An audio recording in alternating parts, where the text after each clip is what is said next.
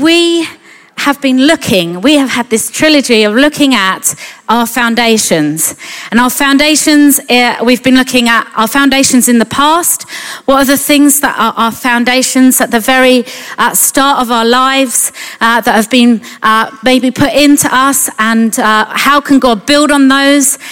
They don't have to be, those things in our past don't have to be things that disqualify us. They can be things that qualify us. And that's what God would say about the things that happen in our past. They qualify you. They don't disqualify you. And then we've been looking at the present and how to be in the present. How do we live fully in the present, fully alive? What are the foundations of living alive today in the present? And so we looked at that last week.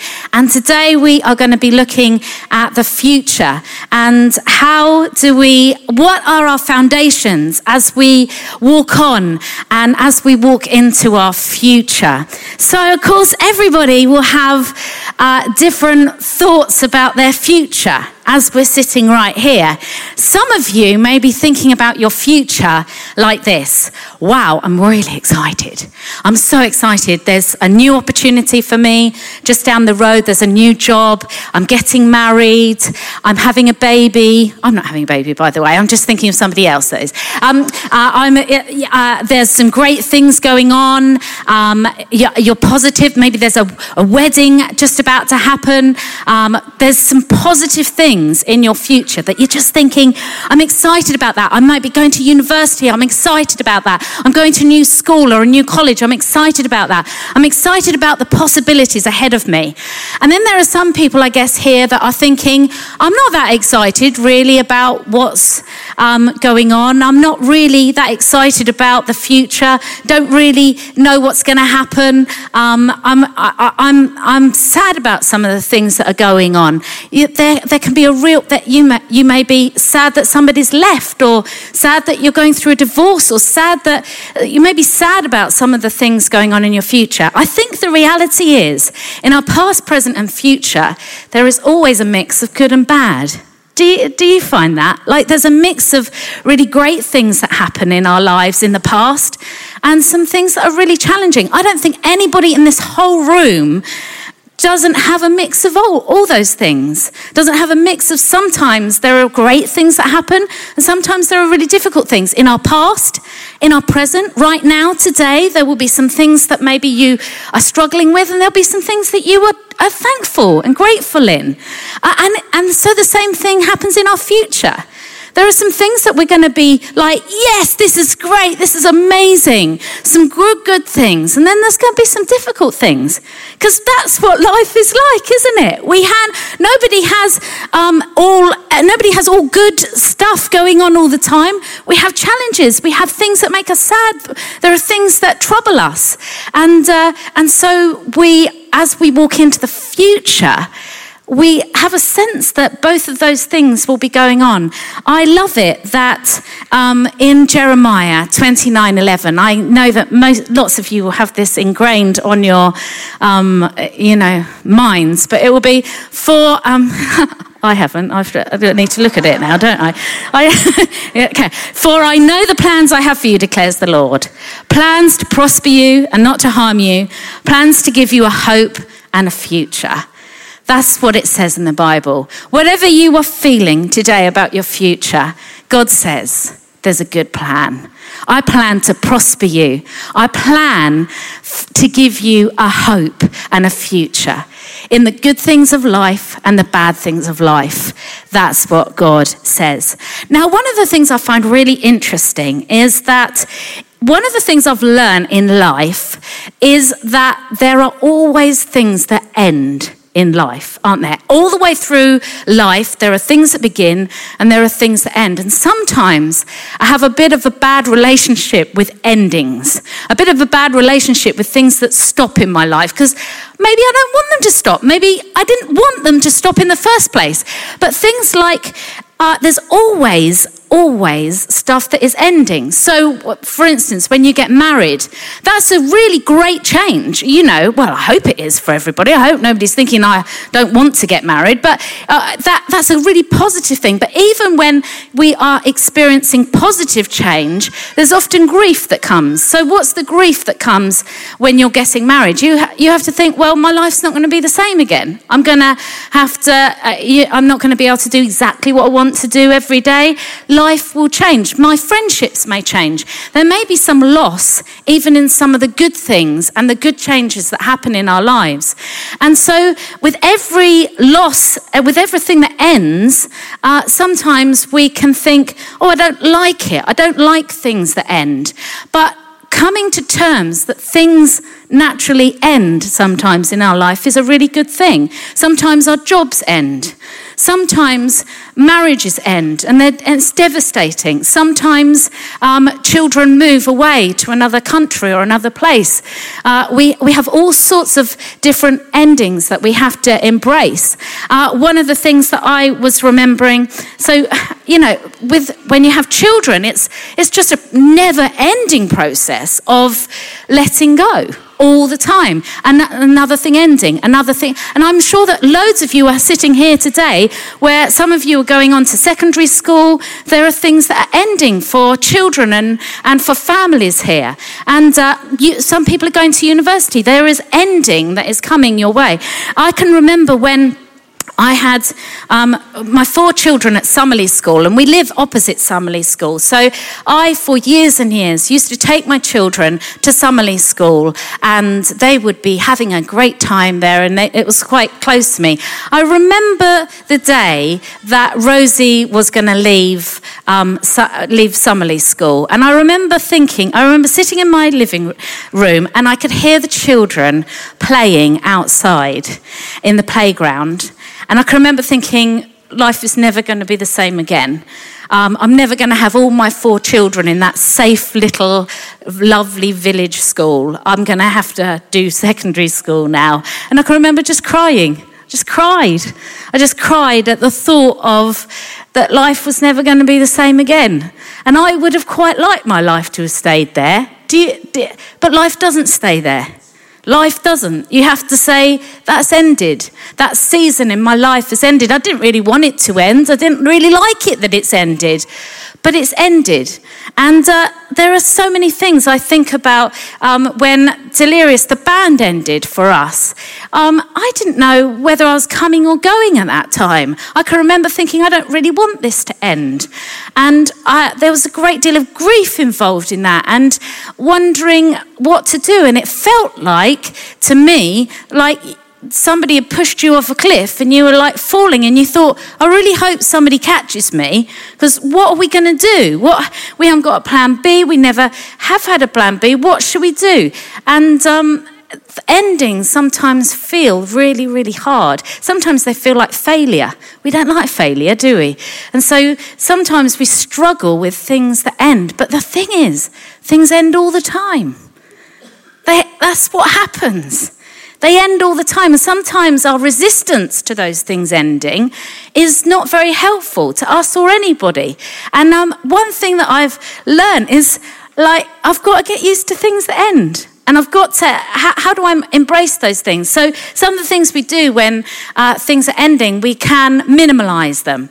Oh, well, it's only Australia, not very far, or we can minimalise it, or we can sometimes deny it. No, it's not happening. No, that's not going on. Let's just deny it. Let's distract ourselves. Let's not think that that's going on. We can sometimes start blaming somebody else. Well, it wouldn't have ended if it hadn't been for you and what you did and you and you. Sometimes we can blame ourselves. It's my fault that this has ended. It's my fault that this is coming to an end. We can blame ourselves. There's so many ways that we can react when we can rationalise, we can distract ourselves, we can avoid it, we can deny it, we can blame others, and we can become hostile. But one of the things I think is really good at looking at things that end, whether that be a job, whatever that may be, is to say, okay, first of all, I'm really curious about what I'm feeling right now. Instead of denying it or pushing it down or thinking that it will go away, it's really good to think, what am I feeling? Why am I feeling? Am I feeling a bit insecure? Am I feeling grief? Am I feeling sad? Look at those things and then you feel it. You feel the pain. Sometimes you feel the pain of something ending. It's all right to feel the pain of that ending and to say, I'm in pain. That hurts. It hurts that that's happening. But then somewhere along the line, sometimes we have to forgive, sometimes we don't, sometimes it's not about forgiveness. But sometimes we have to forgive and we have to let those things go. We have to let things go and we have to surrender to God and say, do you know what? I didn't really want that to end, but it has.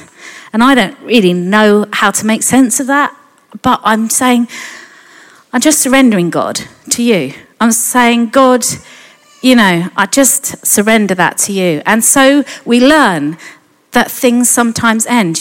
Every single ending, I know this feels a bit cliche, but every single ending, there is a new beginning. Every ending that happens in our life, there is always, always a new beginning. Every ending is the chance for a whole new set of possibilities, a whole new set of things happening. You may not even want a whole new set of things to happen, but every single ending means something is going to change. And that something doesn't always have to be bad. That can be really, really good. After every death, there is resurrection. Every single death, physical, every death that we encounter, physically, mentally, spiritually, what happens after death? Resurrection. That's what God does. He resurrects things. He brings things back to life. He says, you thought it was dead, but here you go. It's a brand new set of things that are going to happen. And so I pray that we become really good at ending things sometimes, not frightened of that. There are sometimes that things will end in the way that we are in church. Things end and we take on new responsibility, but that is good. And let's have a good relationship with that. Now, we were looking at Joseph, weren't we? So we have got, looking at Joseph's story, we're looking at the beginning of his story, we're looking at the middle of his story. He's been in prison, he's had a terrible time. And so there's Joseph in prison, and then he has, this baker has a dream, and the baker has a dream and basically means the baker's going to be let out. So the baker comes out of prison and starts working for the king again. Now Joseph said to the baker, when you get out of prison, can you tell the Pharaoh about me? But do you know what? The baker forgot. He was caught up with being freed and everything and forgot to say anything about Joseph. Well, a few years later, Pharaoh has a dream. Pharaoh is so troubled by this dream that he says, I need somebody to tell me what the dream is and what it's all about. Nobody could, except for the baker remembered. There was a man in prison. He told me my dream. His name was Joseph. Joseph had all this time been in prison, been in the pit, serving in the best way he could. And so he's brought out of prison and he tells Pharaoh his dream and he tells him what the answer is, and it is that there's going to be 7 years of famine and there's going to be 7 years of plenty. And Pharaoh is so excited by this, he promotes Joseph. He's second in command in the whole of Egypt. Joseph has made it. Joseph, the end of the story is good. He has gone from the prison to the palace and things are brilliant. And then, of course, he has to have wisdom, and then he says, this is what you need to do, Pharaoh. You need to build loads of barns, and during the 7 years of plenty, you need to stock up, and then during the 7 years of famine, we'll be fine. So during the 7 years of famine, what happens? His brothers, who have chucked him out years and years ago, come back. They need food. And Joseph and his brothers and his family are reconciled. The ultimate great end to a story happens with Joseph. And what I want to really talk and look at from that is that Joseph, he had a new authority coming out of that prison. So he was given authority in the most amazing way. He was given authority to save a nation. He was given authority to step up from the prison where he had served faithfully. He was given a new sense of authority. I remember when I was a teacher and I was going from university to then come and teach in a school, there is a new sense of authority, isn't there? When you are asked to be a teacher, you step into something new. There's a new sense about it. And so when we step into our future, sometimes we need to step in with a new sense of authority, a new sense of what God is saying to us, a new sense of what he is speaking into our lives and giving us permission to do and permission to walk forward in. And so we want to walk forward with a new authority, just like Joseph did. I think that it's fascinating, isn't it, that we sometimes say, God is in control. And there is a sense that God is sovereign. He is definitely in charge of everything. But God is not in control of everything that happens. If he was, there wouldn't be Syria right now. If he was, there wouldn't be so many things that happen that are so bad. Because what happened is, at the beginning of time, God said, listen, I'm going to give you control. That's what free will is. God said to each one of us, right at the very beginning, I'm going to give you control. I want you to freely love me. I want you to make choices. I'm giving you some control. And so, though God is sovereign over everything, God is not controlling what you do and what you say and the decisions that you make and controlling everything that's going on. In fact, what he's done is he's given control. So we are co-workers with God. He's given us authority in this place. Now, I suppose what happens when you become a Christian is that you say to God, I will come under your control. I want you to be the boss of my life. And so we surrender that control. Do you say? And we say, we think you know better, God, about how we live. We think that you have every good plan for us and you will lead us in that. So what we do is we take our control. So we say, God, we surrender to you. That's what becoming a Christian really is about. And so when we talk about authority, we do have choices in this. We do have a choice to say, we want to be in line. We want to live in line. We want our plan. God has a plan for us. I'm sure he does. But he's not like saying, right, you do this, this, this, and this. And we've got to say, God, what do you want for us? You lead us. You take us where you want us to go. And God gives us the authority to do that. So he's giving us a new sense of authority. And then the second thing is that when we look at the future, I don't know about you, but I don't think the future feels like it's just about me and my future and where I'm going. I feel like the future is very much in other people, in the next generation. I mean, we have children, don't we? We become parents and we become grandparents. And one of the things that I love about Joseph in this story is that Joseph has a new authority, but he also has two children. And his children, Joseph, by the way, when his new name means this, his new Egyptian name, when he becomes second in command to Pharaoh, means God speaks and lives. Don't think that's amazing that the Pharaoh gave him that name? God speaks and lives. And then he has two children. I don't know how to. I want to say Massaman, but that's Massaman curry, isn't it? How do I? It's Manas. Anyway, it's like that. That was the first. That was the first child that Joseph had, and that meant God made me forget all the hardships of my parental home. Don't you think that's amazing? His future, his child said, God has made me forget all the hardships of my parental home. It was declaring something in the future that had happened in the past. Then Ephraim, it means God has prospered me in the land of my sorrow. So he had children, and those children went before him, and those children were his future. That Joseph didn't just end at that story, that his children went beyond, and his children's children. And so when we stand here now, I think we have got a future, and that future is in our generations. We've got a future that's not just about us. It's not just about what's going to happen to me. It's about what's going to happen to our future. Our future is our children. And I don't even mean that by your physical children.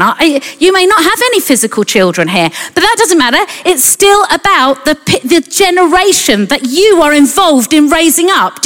Whether you've got children or not, it doesn't matter. Whether you've got children here or not, you are involved in raising up a generation of people to go beyond you, the way that you've ever gone beyond. That's the exciting thing that we're involved in. That's why the future is great, because there are two sorts of games. I was listening to this guy talk about, and he said there's the finite game, and the finite game is like cricket, where you have rules in a finite game that there's a winner at the end, and there's just players that play. That's the finite game. And then there are infinite games, and those games don't involve one person or one player. They involve loads and loads of different players, and they go on over time, and there's not a winner or a loser, because sometimes you win and sometimes you lose, but you keep going. That infinite game that keeps on going. We're not involved here in a finite game, everybody, that you win at the end. Or we talk like that. We're involved in an infinite game that is going to go on for history, generation after generation after generation. What we sow now, we will reap in 50 years to come. We're not involved in a small thing. We're involved in a massive kingdom of God thing that he has called us to. Our future is in releasing the generations. But that's our future. That's the most amazing future. That's a future that nobody has but people that love God. How amazing is that? And so I always remember, from a little girl, I've wanted to be a mum. I wanted to be a mum, and I wanted to be a good mum, and I wanted to bring up my children. I can remember when I had them, of course, if you've got any selfishness in you, then it kind of starts to ebb away when you have children, doesn't it? Because you're like, I want them to run faster than me. I want to give you all that I can in talking to you, praying for you, getting behind you, encouraging you. That's what your heart is, to see the next generation fly and to see the next generation run. And so that is the heart that we have in the church here, that we want to, I think of all the things that I want to say to the next generation, and I want to pass down, I want to equip them and give them tools so that as they carry on in life, that they will be, they will know what to do. They'll know sometimes what to expect. They'll have the support that is needed. And I'm talking about children and young people, and that we give them the tools. And so, some of the things that I think sometimes I'd love to say, there are some times when it's in your faith, it's really, really dark, and it's really, really hard. And sometimes we don't talk about that, because oh dear, quickly, let's move on from that subject. But sometimes it's hard, and sometimes you feel like you are in the depths of a place. And you wonder sometimes, what do you even believe? And I think most people go through that at some point in their life. It's called, in some books, the dark, what's it called? The dark night of the soul. And it's important that we remember, even in those times, in the times where we hit rock bottom, God is there. It says, where can I go from you, God? Even in the darkest night, still you are there. God is with us in the darkest of places, and the next generation need to know that. They need to know that is That's what they need to be. We need to support and encourage and just say, you go for it and keep going for it with our children and our generations. And so I think, I just wanted to say one more thing, or two more things. Many of you will know that my dad, I took over from my dad 7 years ago from running the church. And my dad has done the most amazing job at transition, because I don't think it's easy to transition from leading a church to not. I don't think that's an easy thing to do. I think that you lose a sense of your identity in that. I think that, can you imagine the emails that used to come your way? You might be glad that some of them don't, but that when you walk into a room, you were the pastor. People had a different relationship with you. There's a different feeling about it, and he's had to let that go. He had to let it go in order to enable me to run. And he's done an amazing job at doing that, because sometimes I'm sure that he wants to say things. I'm sure he wants to say, well, I would have done it like this, or, I'm sure that that's what but he doesn't. He says, keep going, Becca. Go on, you keep going. And, most transitions don't happen this well. Most transitions don't. The ones that I have heard of where people transition, the pastor either has to leave or else he causes a real rumpus in the church, really causes trouble. And that hasn't, I'm grateful, so grateful that I had somebody that said, go on then, you run now, your turn, go on. And he didn't stop me. And I'm grateful for that. And so when we want to see our children, and we want to have that heart that says, you go further. Go on, you run further. We want to have that heart that says, you're our future. And we want to see great things happen. I love this verse, and I'm going to read it. Because wherever you are in your life, I think this is absolutely brilliant. It says, it's Isaiah 46. It says this: I've been carrying you on my back from the day you were born. And I'll keep carrying you when you're old. I'll be there bearing you when you're old and grey. I've done it, and I will keep doing it, carrying you on my back, saving you. Don't you think that's an amazing word for us all today? God, in our future, will keep carrying us on his back, saving us. Never stop. He'll never do that. He'll never stop for all of us. He keeps carrying us.